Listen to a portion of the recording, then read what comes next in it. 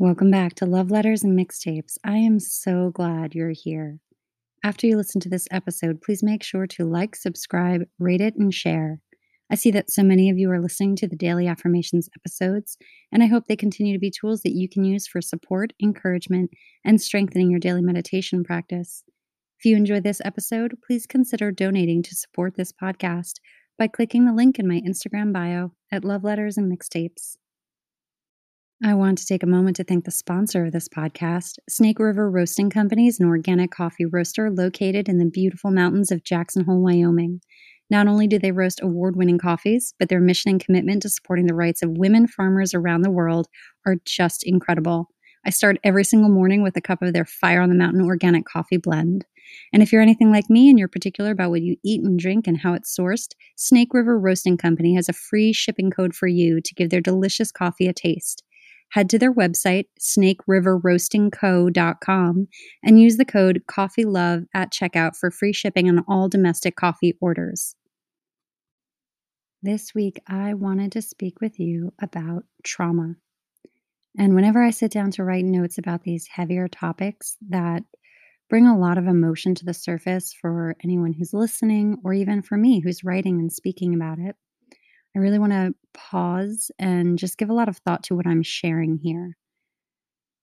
And something that I want to say, and it's very important for anyone listening to keep in mind, is that there is not a single person on this planet who knows exactly what you have gone through, how it felt, how you perceived it, what it brought up for you, or how it exists in your life today.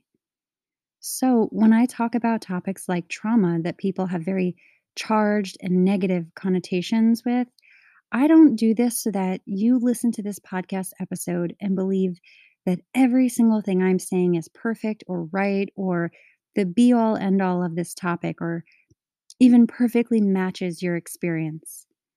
What I'm talking about today is the feelings associated with trauma, not the specifics or the facts of your personal experience. Because I don't know the specifics of your experience, I'm still sifting through the specifics of my own experiences. And I don't need to know the details about your experience to talk about this topic. Because when we're talking about trauma here, we're doing it to talk about connection and compassion. It's not a competition. And at most, this will be an episode that probably lasts like 45 minutes to an hour. It's not my PhD thesis or an article in a medical journal. I'm just sitting here talking about trauma with you because it's been so present in my life. And even if no one in your world is talking about it, or you don't feel as if you have the words yet to talk about your own experience or even the energy to sort through all of it, I'm here talking about it to let you know that even if it isn't today, there will be a day when you can talk about it and there will be people who can listen and understand.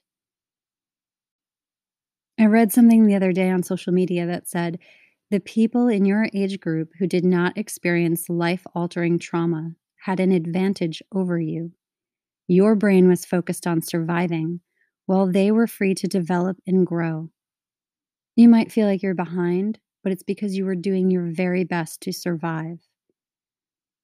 And that really resonated with me because I've often shared that I believe trauma kind of traps us and keeps us at the age we experienced it. We struggle to mature emotionally beyond that moment. And it's really just something to think about as we talk about this. For most of my own life, I never felt as if I had anyone to talk about these experiences with. And that's not to point fingers. I just think we tend to look away from things that bring up feelings of shame or fear or remind us of our own vulnerabilities. When we talk about trauma, there's very much this idea that we're talking about some other person in some other town who had this terrible experience, but that it would never or could never actually touch us or anyone we know. I had a lot of well meaning people in my own life who would look at me and say things like, "What is wrong with you?" And I actually heard that a lot for many years, and it always sounded a bit accusatory and aggressive, which was really hard to take given what I knew about my own history. And when we're processing our own traumas and trying to exist in the world, we just have no tools to answer a question like that. And I don't even think it would be helpful, or should we have to answer a question like that? Because questions like that need a multiple choice answer, something very clear cut, finite. There's no room for nuance. And if you've ever experienced trauma, you know that it is anything but finite and it's very blurry. It's dynamic and cunning in the most disruptive ways and at the most inconvenient times. And so people want to know what's wrong with us instead of asking the deeper question and preparing themselves to be in a place to actually receive our answers. Because the question that gets right to the point is not what's wrong with you, it's what happened to you. And we do have to get really honest with ourselves when we inquire about someone else's experiences because our response can re traumatize or compound the trauma someone else has experienced. And being honest with ourselves looks like asking, do we have the mental capacity or the emotional intelligence to hear about someone else's traumatic experience? Do we have the hands to hold that pain and discomfort? Do we have the ability to not make it about us? So, all that to say, as I'm sitting here in my house recording this episode with my neighbors arguing right outside my window, I am not doing this under the title of expert. I am having the same talk with you that I would have with anyone who came to me to discuss their trauma. Because all that is really is just two people sitting in the truth with some presence, some moments of pause, and making room for some grace between all the exhales and inhales. And there's a quote that always resonated with me and reminded me of my own experience discussing traumatic events in my life. And it's always been a powerful reminder of how I can create and hold space for other people as they reveal things about themselves and their lives that you would never wish on an enemy. I am personally convinced that the basic search of every human being, from the cradle to the grave, is to find at least one other human being before whom he can stand completely naked, stripped of all pretense or defense, and trust that person not to hurt him, because that other person has stripped himself naked too. And what on earth could possibly be better than that? To be seen, heard, known, understood, and accepted in our totality. To trust and be trusted. To be fully present without our armor and defenses. And that's really important when we share our truth or our experience with trauma with other people. And maybe even more important when others share those things with us. So let's keep that in mind as both our foundation and our highest ideal to continually work toward as we move into this discussion of trauma. So, what is trauma? And is trauma subjective and individually determined, or is the criteria for trauma clear and narrow? Personally, I have not and do not feel comfortable determining what is traumatic to someone else because everyone experiences things differently. We all have different frames of reference, different thresholds, different perspectives, and coping methods. The American Psychological Association defines trauma as an emotional response to a terrible event like an accident, rape, or natural disaster. The DSM 5 definition of trauma requires actual or threatened death, serious injury, or sexual violence. And they say that stressful events not involving an immediate threat to life or physical injury, such as psychosocial stressors like divorce or job, they're not considered trauma in this definition. The Substance Abuse and Mental Health Services Administration has a different definition. They say that individual trauma results from an event, series of events, or set of circumstances that is experienced by an individual as physically or emotionally harmful or life threatening, and that has lasting adverse effects on the individual's functioning and mental, physical, social, emotional, or spiritual well being. And that's probably the definition that I most align with. And on the other end of the spectrum, there are pop psychologists and life coaches all over social media who firmly believe that everything all day long is trauma, that life is trauma, and no matter what you feel, it is traumatic. And how do we differentiate between a difficult life experience and trauma? For me, a very clear difference is that I don't have flashbacks, visceral physical reactions, or find myself perseverating on challenging life experiences. They may take a while to integrate, but they eventually weave into my life. I do find that I experience all of those things, the flashbacks, the visceral physical reactions, and the perseveration with past traumatic events where I feared for my own life and physical safety. And that sounds like a massive oversimplification, but it's a clear example that works for me. So you get to decide what works for you. And why is it important to talk about trauma? I'm sure that every single person in your life has a different perspective on this. Every single one of us has evolved in our thinking over time. Maybe what we thought about trauma when we were teenagers is drastically different than what we think of now. And some people will say, just pull yourself up by your bootstraps. Don't make excuses. That's my favorite one. Stop crying and just get on with it. And not to dismiss anyone, but I don't have a single example in my 20 plus year career of that really working for anyone who is interested in a whole and present life. And it certainly wouldn't work for me. Trauma has a life of its own. And when it's not given space to heal, process, or transform, it begins to distort and show up in different areas of our lives. When I think about my own experience with trauma, I often wonder, can it be healed? Can I ever fully process it? Or is it something that becomes a part of me that I can alchemize and transform for the rest of my life? The most wounded and traumatized parts of me also just happen to show up as empathy, intuition, understanding, and compassion. Would I have had access to the depths of those emotions had I not experienced life altering trauma? I actually don't know. I'll never know. That's not the life I was given. We can't live in the what ifs or the what could have been. All we have is to live and work with what we've got. There are four fairly common categories of trauma responses. Those are flight, fight, freeze, and fawn.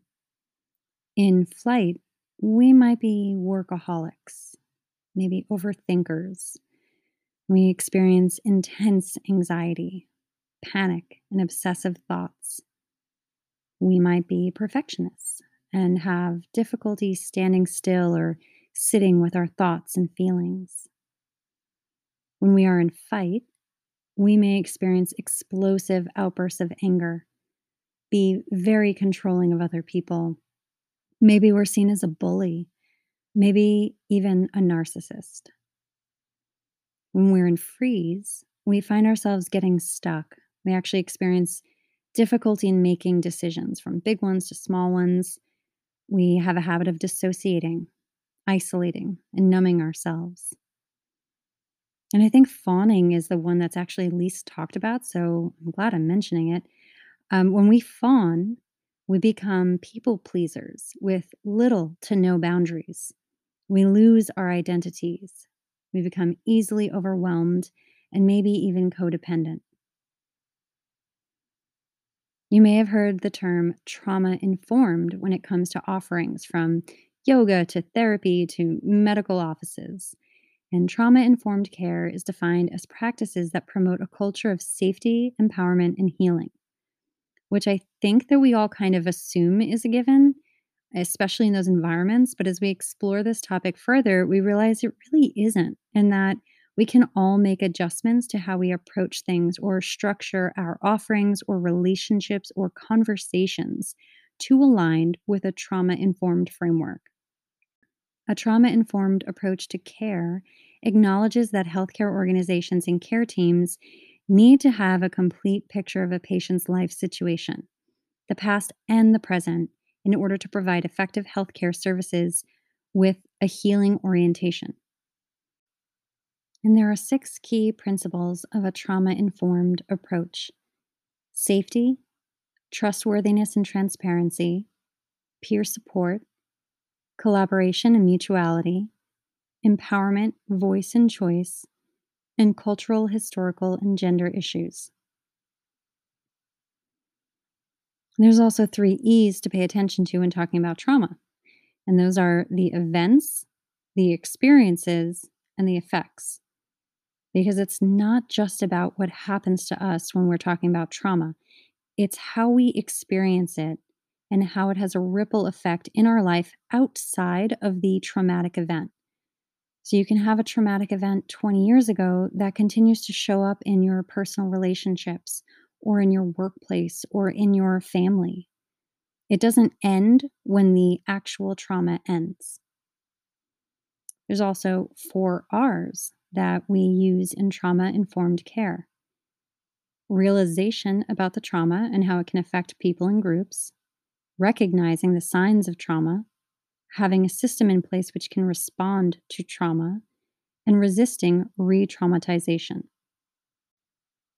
Childhood trauma is something I spoke about pretty extensively in a previous episode, and I believe it was episode 13, Adult Children of Alcoholics Part 1.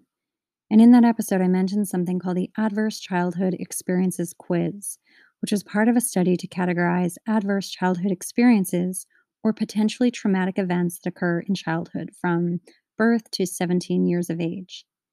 And they used the results of this study and quiz to unearth a surprising link between childhood trauma and the chronic diseases that people develop as adults, as well as social and emotional problems. And this includes heart disease, lung cancer, diabetes, as well as depression, violence, and suicide. And the life expectancy of people with 6 or more ACEs is 10 to 20 years shorter than those without any ACEs. So this is a pretty important study.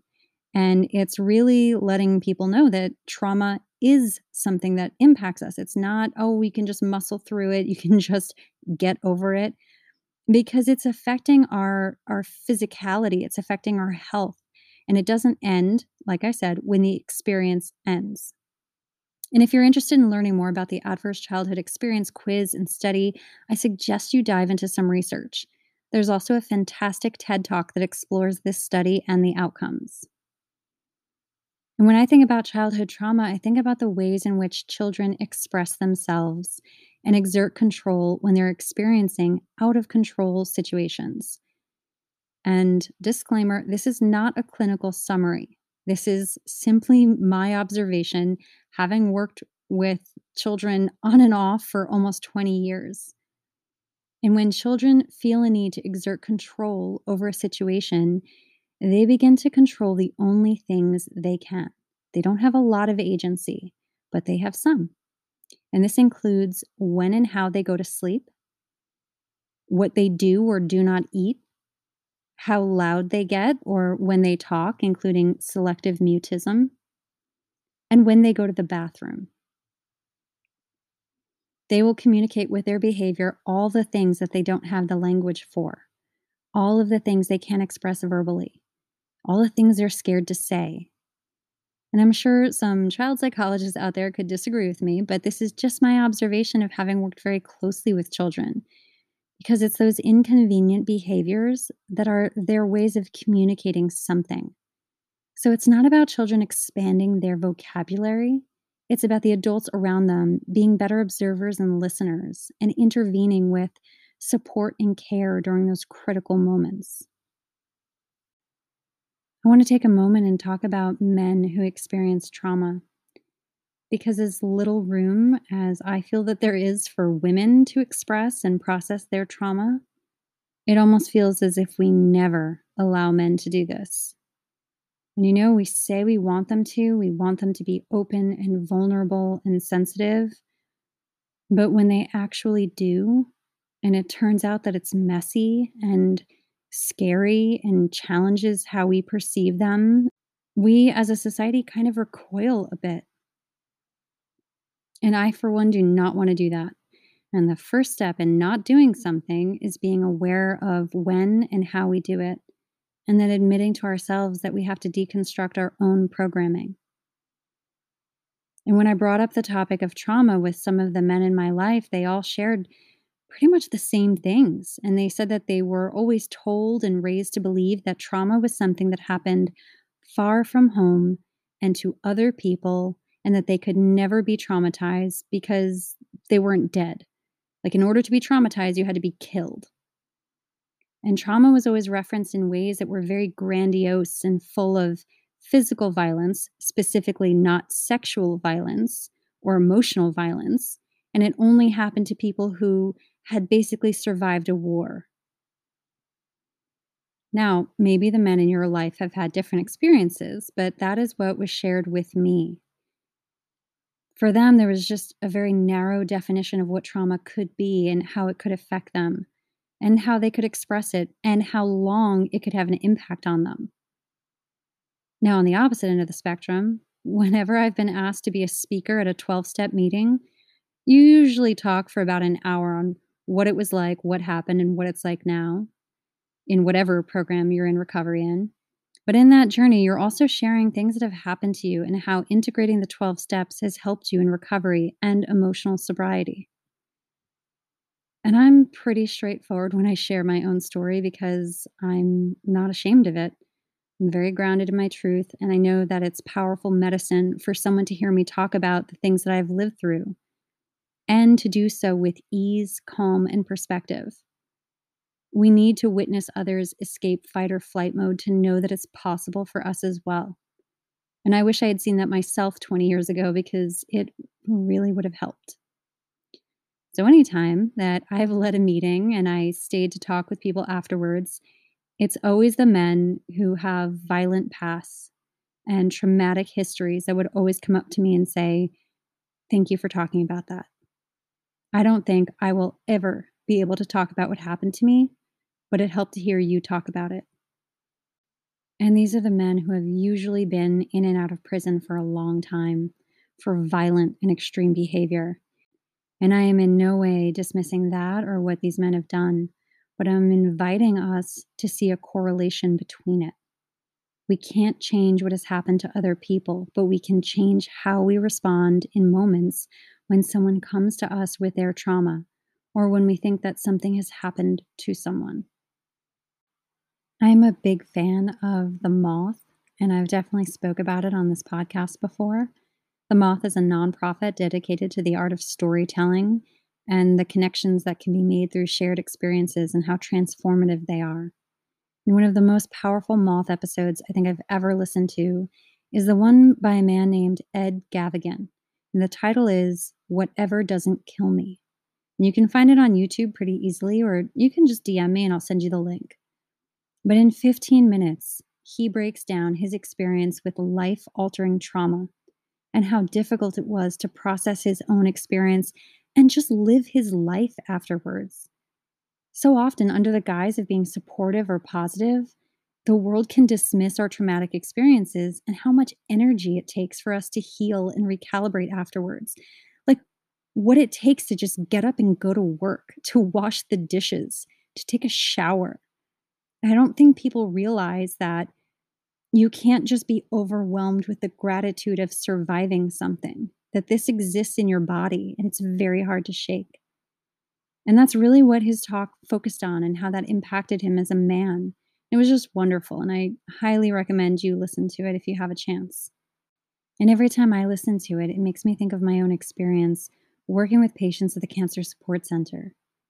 I facilitated several support groups, but the ones that were most challenging, shockingly enough, were the post treatment groups. And these were the groups dedicated to people who were in the post treatment phase of their experience with cancer. So, generally, immediately following their last medical intervention, up to 2 to 3 years post treatment. And it was the group that everyone said they didn't need because the world told them they didn't need it. These patients would hear things like, "You are cancer free. You should just be happy. Just pick up where you left off and go right back to your life. Pretend like it never happened." And I understand that saying something like that is fear. It's fear driving those statements, and I totally get that.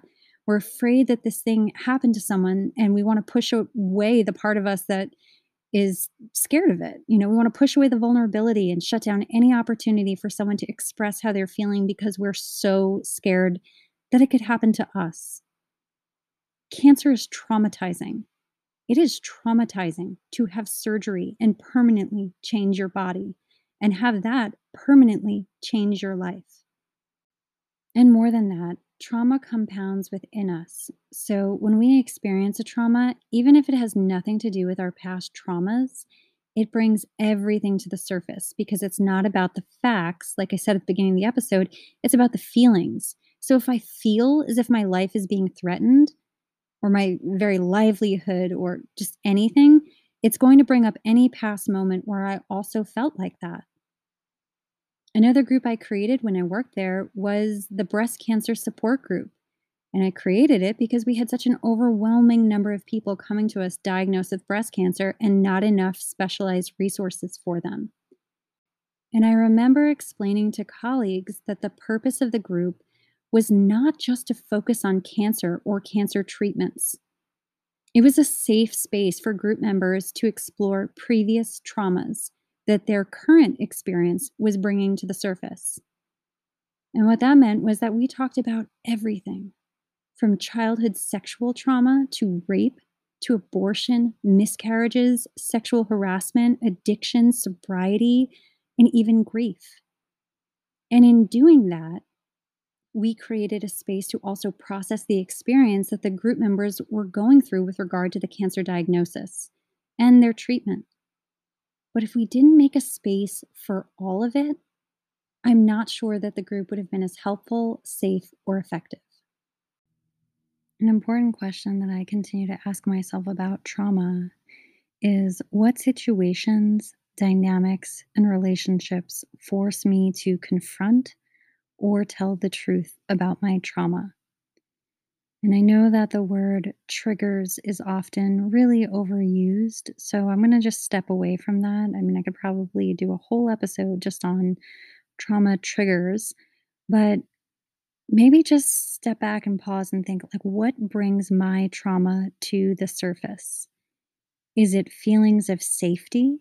Like when someone actually creates a space for me to feel safe and relax, and when I feel seen and heard? Or is it in moments when I feel threatened? And I bring that up not because just the awareness of it fixes everything, but it is a step. And I am a big advocate of having a wraparound approach to all things. I think that it can be really hard for some of us. We get very rigid and we think, well, I can only do one thing. I can go to therapy, but that's it. I can't go to therapy in a support group. I can't go to therapy in a 12-step group. I can't go to a 12-step group and volunteer outside the 12-step group.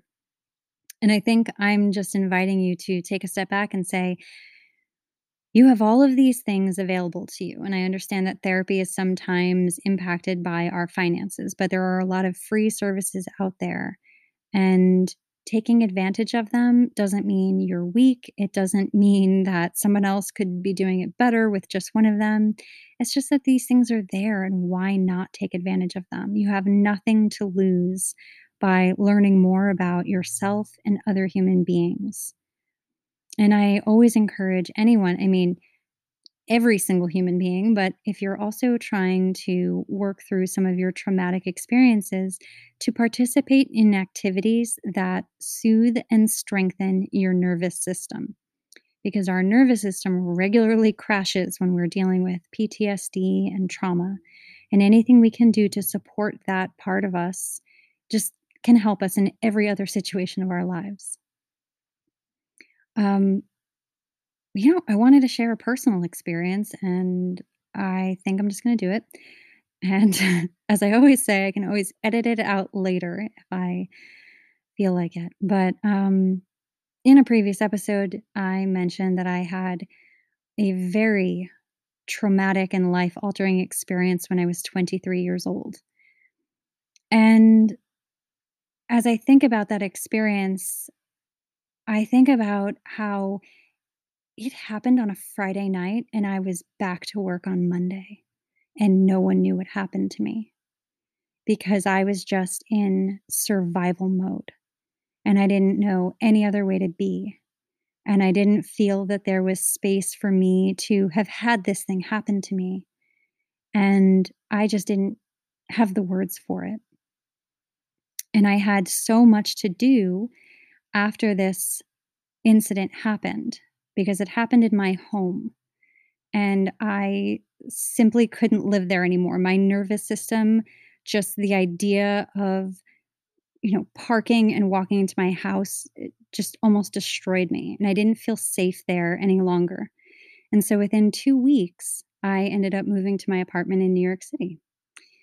And within a few weeks of that, I signed up to be a volunteer with the Mount Sinai Savvy program.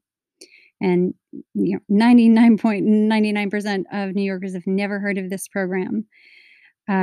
It moves very underground, and it is a program where they offer sexual assault and violence intervention support in emergency rooms for people who are brought in who have experienced those things. The Savvy program trains and offers transportation and guidance and follow up work and support to the volunteers who do this.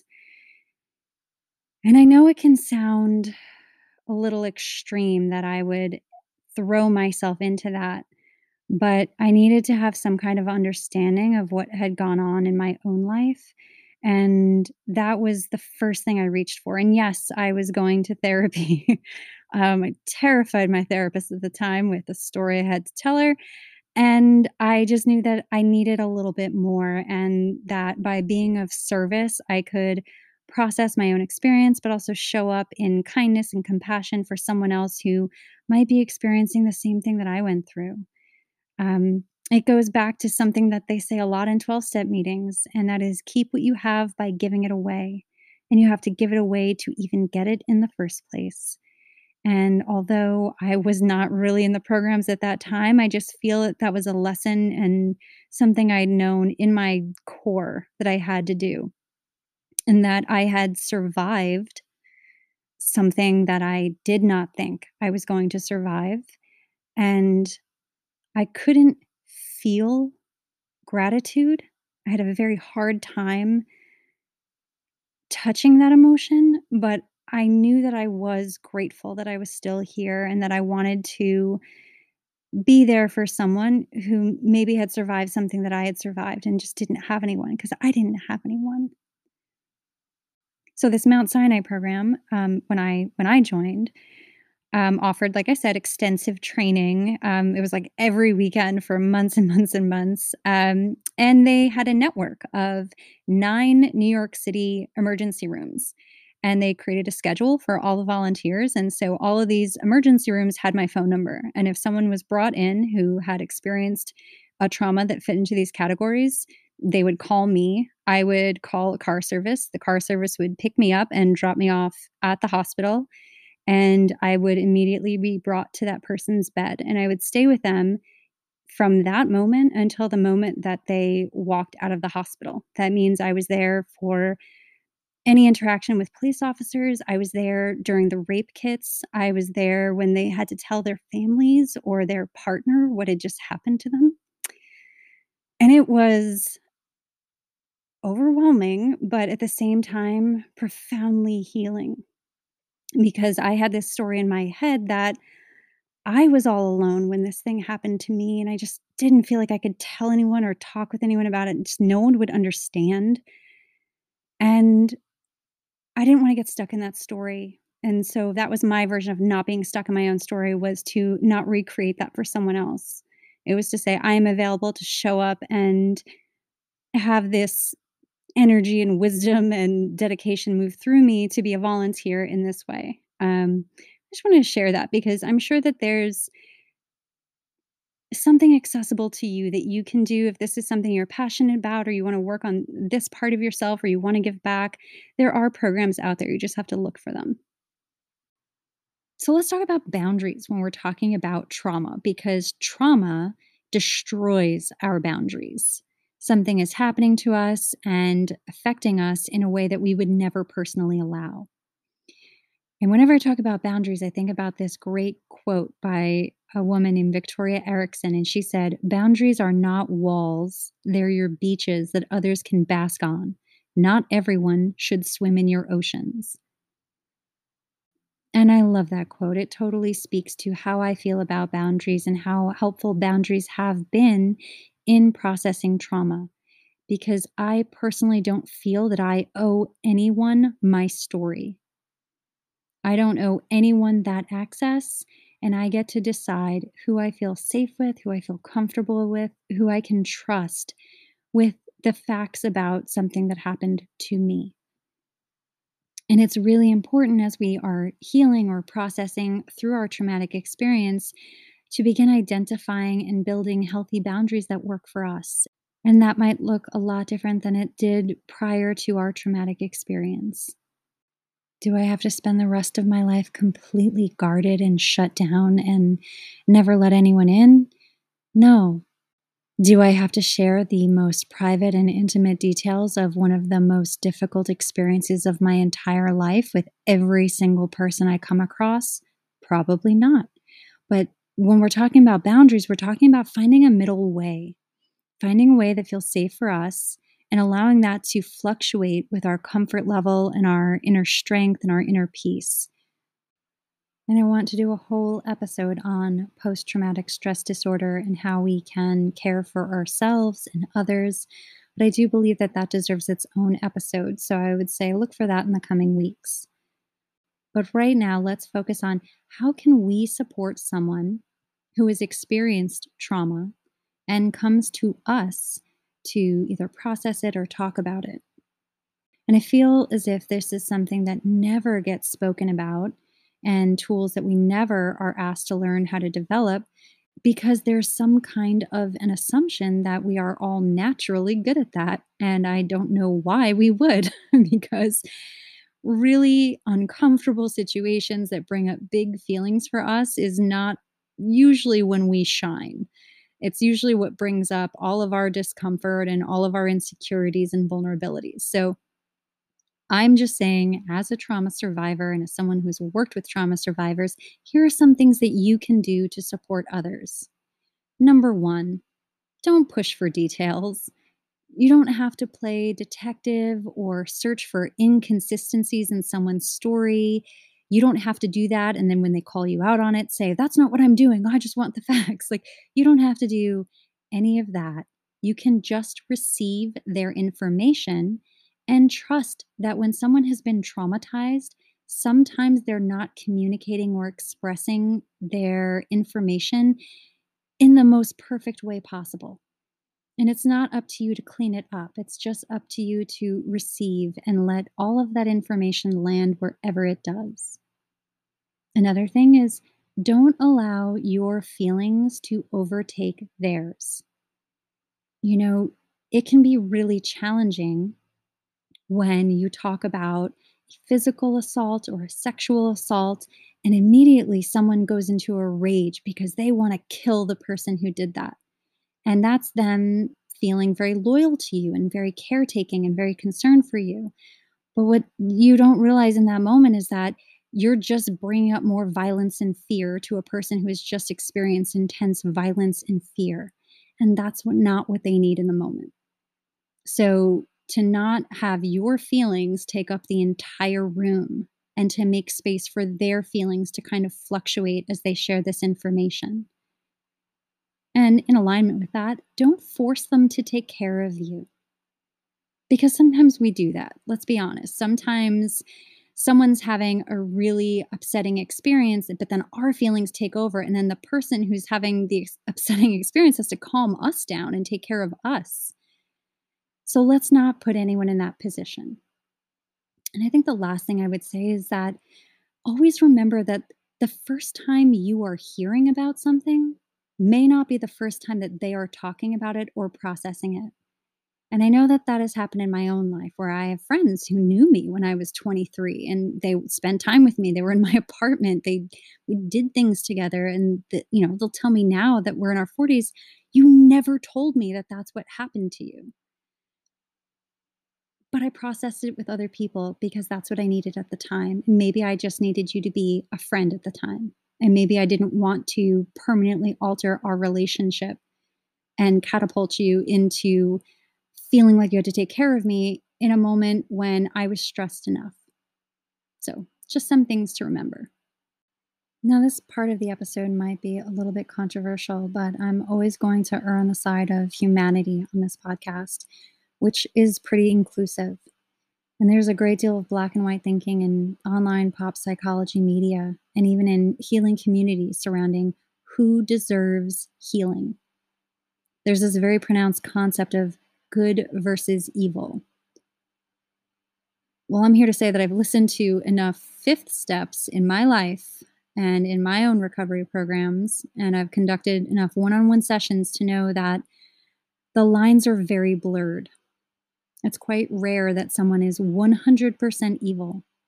A lot of harm has been caused by people who are just like us, humans who make horrific human mistakes and terrible human choices and cause life altering harm and trauma to other humans. And it's hard for me to accept that as someone who survived a severe physical trauma. I struggle with that. I don't want to see the person who harmed me as human, as having had a wide range of emotions or experiences or having been vulnerable or been traumatized themselves. Part of me wants to say it's not my job. It almost feels easier for me to process my own experience if I can look at this other person as a monster. And I say almost because the truth is that it doesn't help me personally heal. And my journey does not have to be your journey. When I share that, I'm just sitting in the truth of what works for me, and I'm not forcing that on you. It helped me greatly when I did not look at this person as an other, and I have no idea why. But when I saw the entire experience, I was just able to process it better. I always hear gems of wisdom in 12-step meetings, and I'm not even talking about the slogans like one day at a time or keep coming back or all the corny things that people say and some people hate and some people love. I'm talking about how people share their hearts and their journeys of transformation. And there are three things that come to mind when we're talking about being a transgressor and facing the fact that we have harmed others. The first is you will either be the cause or the casualty of someone else's pain. The second, God is always in the room. And the third, I am less than the actions I take. And what that means to me today, as I'm talking about trauma, is that we are a mixed bag of positive and negative qualities, of care and of harm. And that when I can take a look at my own life with rigorous honesty, apologize, and make sincere amends, then I can see how easy it was for me at certain times to cross lines that I said I would never cross, or do things I swore I would never do, or behave in ways that are in complete contradiction to my character or how I was raised. And that's not an excuse for harm or abuse or inflicting trauma on others in any way. But the closer that I am in sitting with the truth of the entirety of who I am, the good and the bad, the better understanding I will have of other people and how I am responsible to myself and to them to repair the harm that I have caused. When I hear God is always in the room, it's a reminder to me that I am not forsaken or forgotten. My God, my higher power, the universe, whatever words you want to use, that being doesn't drop me when I am failing as a human. God does not abandon me when I am in rooms that I have no business being in or doing things I have no business doing. God is with me in my worst moments, and God is there to guide me back when I want to run and hide or just abandon myself. I hear a lot of people in 12-step meetings talk about narrowly escaping death or harm or even legal repercussions, and they say things like, God was looking out for me. And I challenge that a bit. God or a spirit of a loving universe or the energetic embodiment of the love and connection between all of us is always with us, even when we refuse to see it. We don't only have access to God or spirituality when we are good. I have to imagine that in our worst moments, in moments of causing harm, that God is filling the room with grace that we could access if we only turn toward it. It's an invitation to change how we perceive ourselves in the grand scheme of things. It's an invitation to humility, and humility changes how we perceive ourselves and others. And the final saying, I am less than the actions I take, has always resonated with me because we all get trapped in our heads, replaying scenarios over and over again, picturing this ideal self we would be if only. Picturing how we would masterfully handle situations or impress people or show kindness under duress. But what about our actions in our daily lives? Because it's all well and good to imagine the person we want to be seen as, but how are we showing up in the world? What actions are we taking every single day? What actions are we taking in the difficult moments? And how different would our self-perception be if it could only be measured by our actions? So what if I am the one who has inflicted trauma on someone else? What do I do? I am not here to absolve anyone of harm or coerce anyone into premature or unwarranted forgiveness. Everyone is on their own path, and I would raise an eyebrow to anyone who forces their method of processing trauma on you. But I am here to say that trauma is also traumatizing to the person who causes harm. And I know that because I've worked with many people who have harmed others. And if you are listening to me talk about trauma today and you're having flashbacks of things you've done to harm other people, to alter the course of someone else's life, to rob them of safety, there is work to be done on yourself, and there's no better time to start than right now. I'm not here to dispense forgiveness or sweep it under the rug. I'm saying you could begin the journey of repair, of amends, and of healing today by taking an honest action of accountability, and whatever that looks like for you. That could be walking into a 12-step meeting to learn about how sober people are living and what they're doing, even though you think it's stupid. It could be going to therapy and not stopping when it gets difficult. It could be taking an anger management class. There's always something that we can do, some action step that can lead us back into right relationship with ourselves and others. And I am in no way recommending or advocating dialing the phone of the person you harmed and pouring out your heart. I'm talking about doing the internal work to create a strong foundation of acceptance and acknowledgement before making any external repair. Because maybe we have no idea about the harm we've actually done. Maybe our perception was distorted. Trauma is such a big subject, and I am sure that I've barely scratched the surface. I was so self-conscious when I started writing the notes to this episode because I just understood how important it is to talk about this, and I didn't want to mess it up, which sounds so ridiculous. My inner critic is so loud, and I have no idea why I can get up on stage in front of 1,000 people and talk about the worst things that have ever happened to me, my own trauma. And I don't know, I feel totally fine doing it, but recording this podcast was pretty hard. And I can definitely see myself doing a part 2 and 3 on this topic because there's so much more to say. When I was writing notes for this episode, I was looking through things that kind of inspire me, and I came across an older sermon by Nadia Bolz-Weber when she was the pastor of House for All Sinners and Saints. And she was talking about the story of the woman at the well.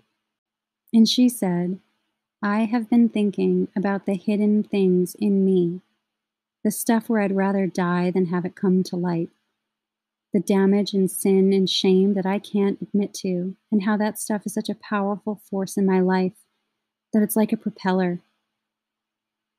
I mean, the wounded parts of me are what keep me in motion because I have to try and make up for them, or try and convince myself and everyone else that they aren't there, or I have to try and get them healed by the love and attention of other people, even though none of that ever works. But wow, it sure does keep me in motion. It's weird how many novels we can read and films we can watch where a character's behavior is finally explained by some damage from their past that they're trying to make up for. And yet it is so hard to admit this in ourselves. The name of this podcast is Love Letters and Mixtapes, and the inspiration for that was a desire to write, share, and talk about things that our younger selves needed to hear, whether that was 30 years ago, 3 years ago, or yesterday. And if I was going to write a love letter to my younger self about trauma, it would probably go something like this. I had all of these wonderful things that I wanted to say in this love letter. I actually laid awake in bed a few nights this week thinking about this part right here. And now, as I'm recording, all I can think to say is we all have that one secret we carry, that memory that plays on the screen inside our minds, the thing that can bring us to our knees. Those certain wounds that never seem to heal. And it feels as if these things are a barrier, a cage that can prevent us from reaching or connecting with other people. It can feel as if we're 1,000 miles away from who we used to be or who we could be with no way back. Those feelings are big and loud, and I'm not here to argue with them. I just want you to remember that there are people and places in this world that can meet you where you are, that can walk with you into some of your darkest experiences and hold you for all that you are right now, today. Even if you don't like or love yourself or feel safe within yourself, you are not forsaken, you are not forgotten, and you are not too far gone. You are loved. And until next week, make sure to hit the follow button on your favorite podcast listening platform. Check out this week's playlist on my personal Spotify account, and join me on Instagram at Love Letters and Mixtapes.